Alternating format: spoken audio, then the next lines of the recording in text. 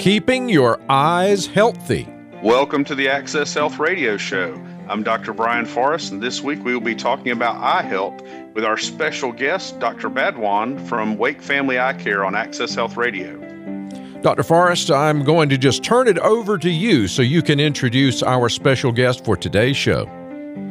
Thanks, Mike. We are really honored to have Dr. Badwan, who is a local doctor of optometry. He's going to discuss some important things to know about eye health. Welcome, Dr. Badwan. Hey, Dr. Forrest, it's great to be on the show again. Could you tell the audience a little bit about your practice and where you're located? Yeah, we have a private practice called Wake Family Eye Care. We're located at 155 Parkway Office Court in Cary, North Carolina. Website is wakefamilyeyecare.com, and you can always reach us at 919-859-0777. And what about your sort of practice philosophy for how you like to take care of patients there? It comes down to education. And what I mean by that is we're big believers in eye care through education. We like to make sure that our patients understand the what's and the whys of all of the things we do, testing and results that we find within the eyes themselves. Okay, well, I really wanted you to cover a very common problem that I know that we see in the office with eye health sometime. It's a common complaint, and that's dry eye disease. And this seems like a condition that affects a lot of my patients. Could you tell us, how common that really is and what your experience has been with that? Absolutely. It's a big topic that's throughout the eye world now that everybody's starting to see more and more and becoming more prevalent as we're shifting more to a virtual and device-driven world. Dry eye disease is estimated in at least 2015, the most recent numbers, to be between 5 to 15% of the population. On the low end, some people even go as high as 60%. But wow, we'll go with a lot of people. Yeah, we'll go to 5 to 15%, and that's having symptoms. And the weird thing to the common person, let's say, even probably to most doctors, the most common symptom of dry eye is blurred vision. We don't even realize that that's dry eye disease, but we're just like, hey, I'm having some blurred vision. And when we see them in the office, we see the little things where, hey, there's not a shift in the prescription, but why isn't their vision the way it is? Well, it's dry eye disease. And I'd say in my office, I'm probably seeing about 25 to 30% of my patients daily have some form of a symptom of dry eye disease. Wow, that really is surprising that would be one of the most common complaints. I would think it might be burning or, discomfort, that kind of thing, sort of that foreign body sensation. But it's amazing. You think about your tear film is really important. It's sort of one of your body's lenses. And I think we forget that a lot of the time. Are there ways that you can protect yourself from getting dry eyes in the first place? I think the most important thing would be early detection, right? And so making sure that you've gone and seen your optometrist at some point, your eye care provider, to rule out dry eye disease being a cause or a problem for you. The basics that every person should be doing, blinking while they're in front of a screen, taking breaks from the computer. We call it the 20-20 rule. Every 20 minutes, you look away for 20 seconds at something 20 feet away and make sure that you blink.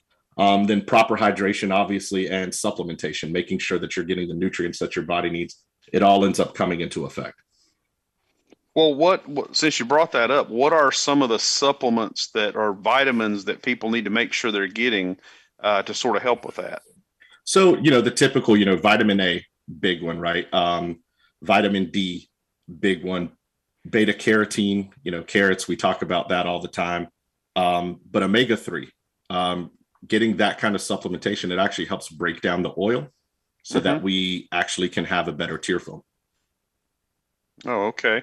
Well, what are some of the specific causes for people to have dry eye in the first place? Well, dry eye disease is multifactorial. There isn't going to be just one specific cause. Each case will be unique patient to patient.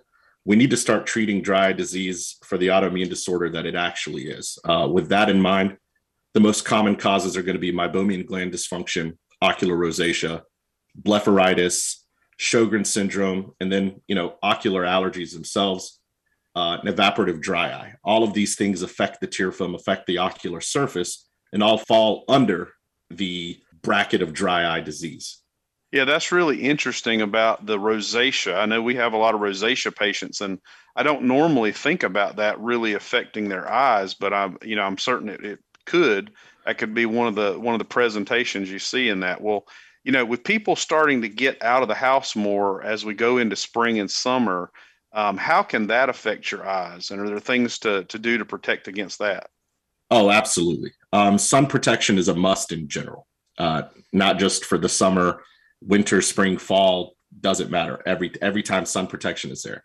But when we're involving water, pools, lakes, beaches, it becomes super important as we start dealing with light reflecting off of the water. That glare can lead to damage to the cornea and to the ocular surface. So it comes back to all of the things we talked about, multifactorial. This is a different cause of dry eye. So, sunglasses to help protect the cornea, sunglasses to protect against wind, to protect against allergens. When you're in the pool, chlorine, one of those things that is a big irritant to people's eyes. We recommend wearing goggles when you're swimming. Same for salt water. Even though most people don't go into the beach wearing goggles, well, when you get in the ocean, you should have some on because it's going to protect you from that irritation that you get. And you'll get sensitive eyes and you get a buildup, right? Like it's not just something started there. It's like, hey, they were a little sensitive before I jumped in the water, it got a little bit worse, and now we're dealing with a bigger problem. Whereas if we just worked on the protection in the water, the protection outside of the water, we have less of an irritation or less of an outside factor that would lead to more irritation for people.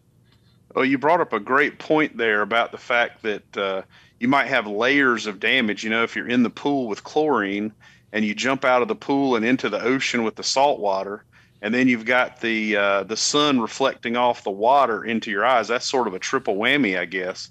I don't think a lot of people even think about wearing sunglasses while they're in the ocean. Maybe they're worried about them falling off. And I know I've been guilty myself of wearing a hat for protection and then realizing I got sunburned under the hat because of those exact reflections you're talking about. Oh, yeah. I mean, think of it. You can even take it another step further. As the temperature gets warmer, people will be going out to go fishing as well. And, sunglasses for the people who are big in fishing, like polarized lenses, for instance, they understand the importance of them because it helps them fish. They're thinking about it from the, hey, I can fish better. But the eye health perspective, it's paramount to make sure that we're keeping that cornea clear, protecting it from that keratitis that can come. I mean, UV keratitis come this summer, just basically inflammation from sunlight is definitely something that we see an uptick of once people start going back into the water. Well, Dr. Badwan, this is some great information today, and we're going to get more from Dr. Amjad Badwan of Wake Family Eye Care, our special guest today on Access Health Radio, in just a few minutes. But right now, it's time for the Access Health Tip of the Week, Dr. Forrest. Did you know that we are supposed to make 15 to 20 complete blinks a minute? But when using digital devices like computers, tablets, phones, and TVs, that blink rate drops to 5 to 6 complete times a minute. Think of the action of blinking like the windshield and wiper blades on your car. When the two lids close, it's like your eyes are pressing the windshield wiper fluid button. This allows for a perfect tear film after a correct blink. When we don't blink correctly while in front of devices, it's like taking a windshield wiper without having any of the fluid. Imagine that scraping on your eyes. Not only is this affecting how your eyes feel, but also how well you see. So it's really important to get your eyes checked regularly with your optometrist and to ensure your eyes are functioning properly. Thanks, Dr. Forrest. Straight ahead, we're going to continue our discussion about eye health with Dr. Amjad Badwan from Wake Family Eye Care. This is Access Health Radio. This is Access Health Radio with board-certified family physician Dr. Brian Forrest. I'm Mike Davis, and our special guest today is Dr. Amjad Badwan from Wake Family Eye Care. Dr. Forrest? Yeah, Dr. Badwan, could you discuss a little bit more in depth about the problem of allergies as allergies relate to the eye and eye problems? Yeah, sure. So allergies are one of the most common things we see in the clinic. And again, we tie everything, dry eyes, allergies, ocular surface, everything in that same aspect. But allergies are commonly presented with symptoms of itching. And what a lot of people don't realize is that the itching part is usually the last symptom that presents. but also that tipping point for patients. That's the one that brings them in. It's like, I'm having to rub my eyes a lot. This is a problem. Mucus formation, eye boogers, sleep, as some people call it. That's the long-term sign that someone is dealing with eye allergies. We think that's normal. We think it's common. All of us have this, or all of us have had that. I've always had this. But that isn't normal for the eyes. If you're experiencing any of those things, that's actually ocular allergies. That's something that we should be taking care of. We shouldn't be waking up with those things in our eyes. So proper diagnosis is going to be essential, as it can let us see if the allergies are leading to a dry eye disease component, or is dry eye disease actually leading to the allergies. And some of the most common, like over-the-counter things that people can try, Pataday, Zaditor, which are over-the-counter mast cell stabilizers and antihistamine drops. But usually when a patient is presenting to us, when they show up, they hit that tipping point. It's a point where we have to prescribe steroids to help calm down the inflammation behind those allergies. Right. I know that the Patanol drops used to be prescription. Mm-hmm. Are those generic now, over the counter? Yeah, the Patanol is generic, but they've even gone to their next formulation, which is generic as well, which is the Pataday, which is the once daily ones, the more powerful drops. So that's kind of the better option to go to these days too. Okay, well, that's great. One question that I get a lot are patients asking, if they know they need glasses or they need contacts, they want to know which is the best option for them. I know, a lot of people, especially kids, a lot of times want to go to contacts and that kind of thing. But can you discuss, glasses versus contact and which one really are the best options for patients of different ages and different types?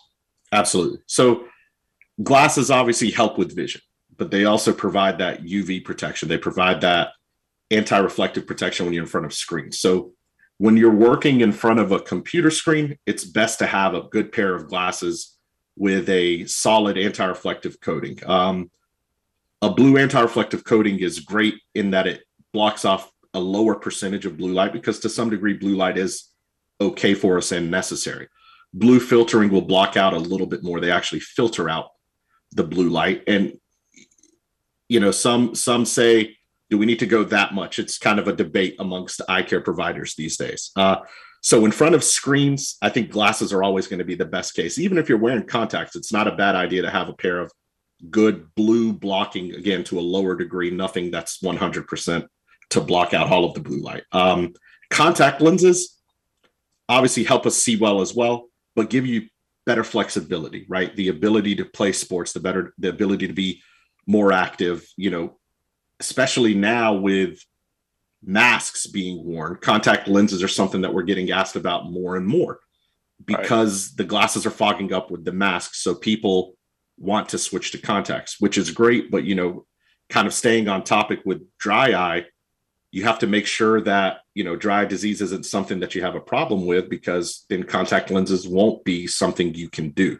So you want to make sure that the ocular surface is the way it's supposed to be. And then with regards to the masks that we've been wearing, there's something that's now called mask-associated dry eye. So people getting dry eye, people developing more styes and lid bumps after wearing masks because the masks aren't secured properly. So you've got that air pushing up and it's causing more damage to the ocular surface. So there's a place for both. And I think kind of combining the two is something that a lot of patients have. They want that flexibility to wear glasses when they need them and have the ability to wear contact lenses when they want a little more freedom. Right. And I think I didn't know there was actually a mask associated problem with the eyes, but I guess intuitively it makes some sense because, when you have that little bit of an air leak, it's a little uncomfortable, just that little puff of air you get back in your eyes. So it does make sense that would contribute to the problem. Oh, yeah, without a doubt. And the thing that a lot of people don't realize, and I mean, I'm guilty of this too. Sometimes we'll use the same mask and we've sweated it and then we go back through it. And so now you're pushing up that, let's call it bacteria pushing up towards your eyes. So you're giving yourself more of a reason to have a reaction to it.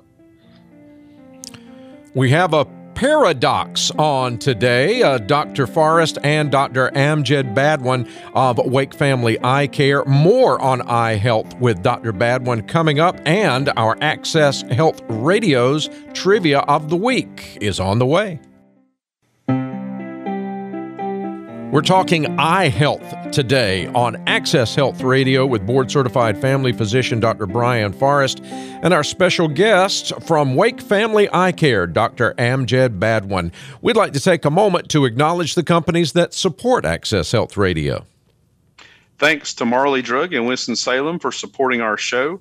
They mail order generic medications directly to your home with free shipping, often at costs that are much lower even than the big box pharmacies. You can check them out at marleydrug.com. We'd also like to thank We Care Pharmacy of Apex for sponsoring our tip of the week. You can check them out at wecarepharmacyapex.com and check out that website, or you can call them at 919-629-6010.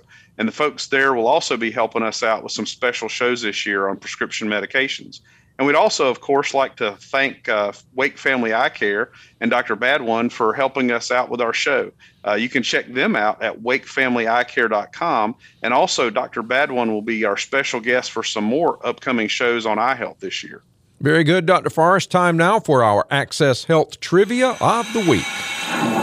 Well, I'm sure it will be no surprise to our guest today, but I was really amazed to find out that nearly 75% of all Americans use either glasses or contact lenses.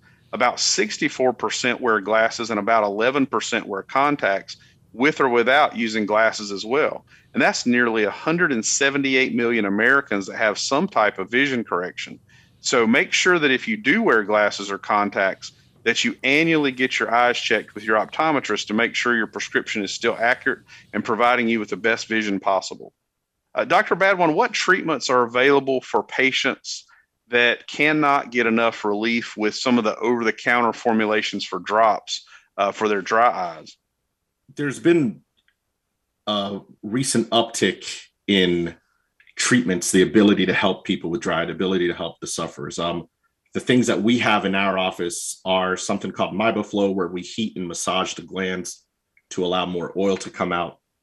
Intense pulse light, IPL, which is used to reduce unnecessary vasculature and inflammation around the eyelids and also helps support the glands.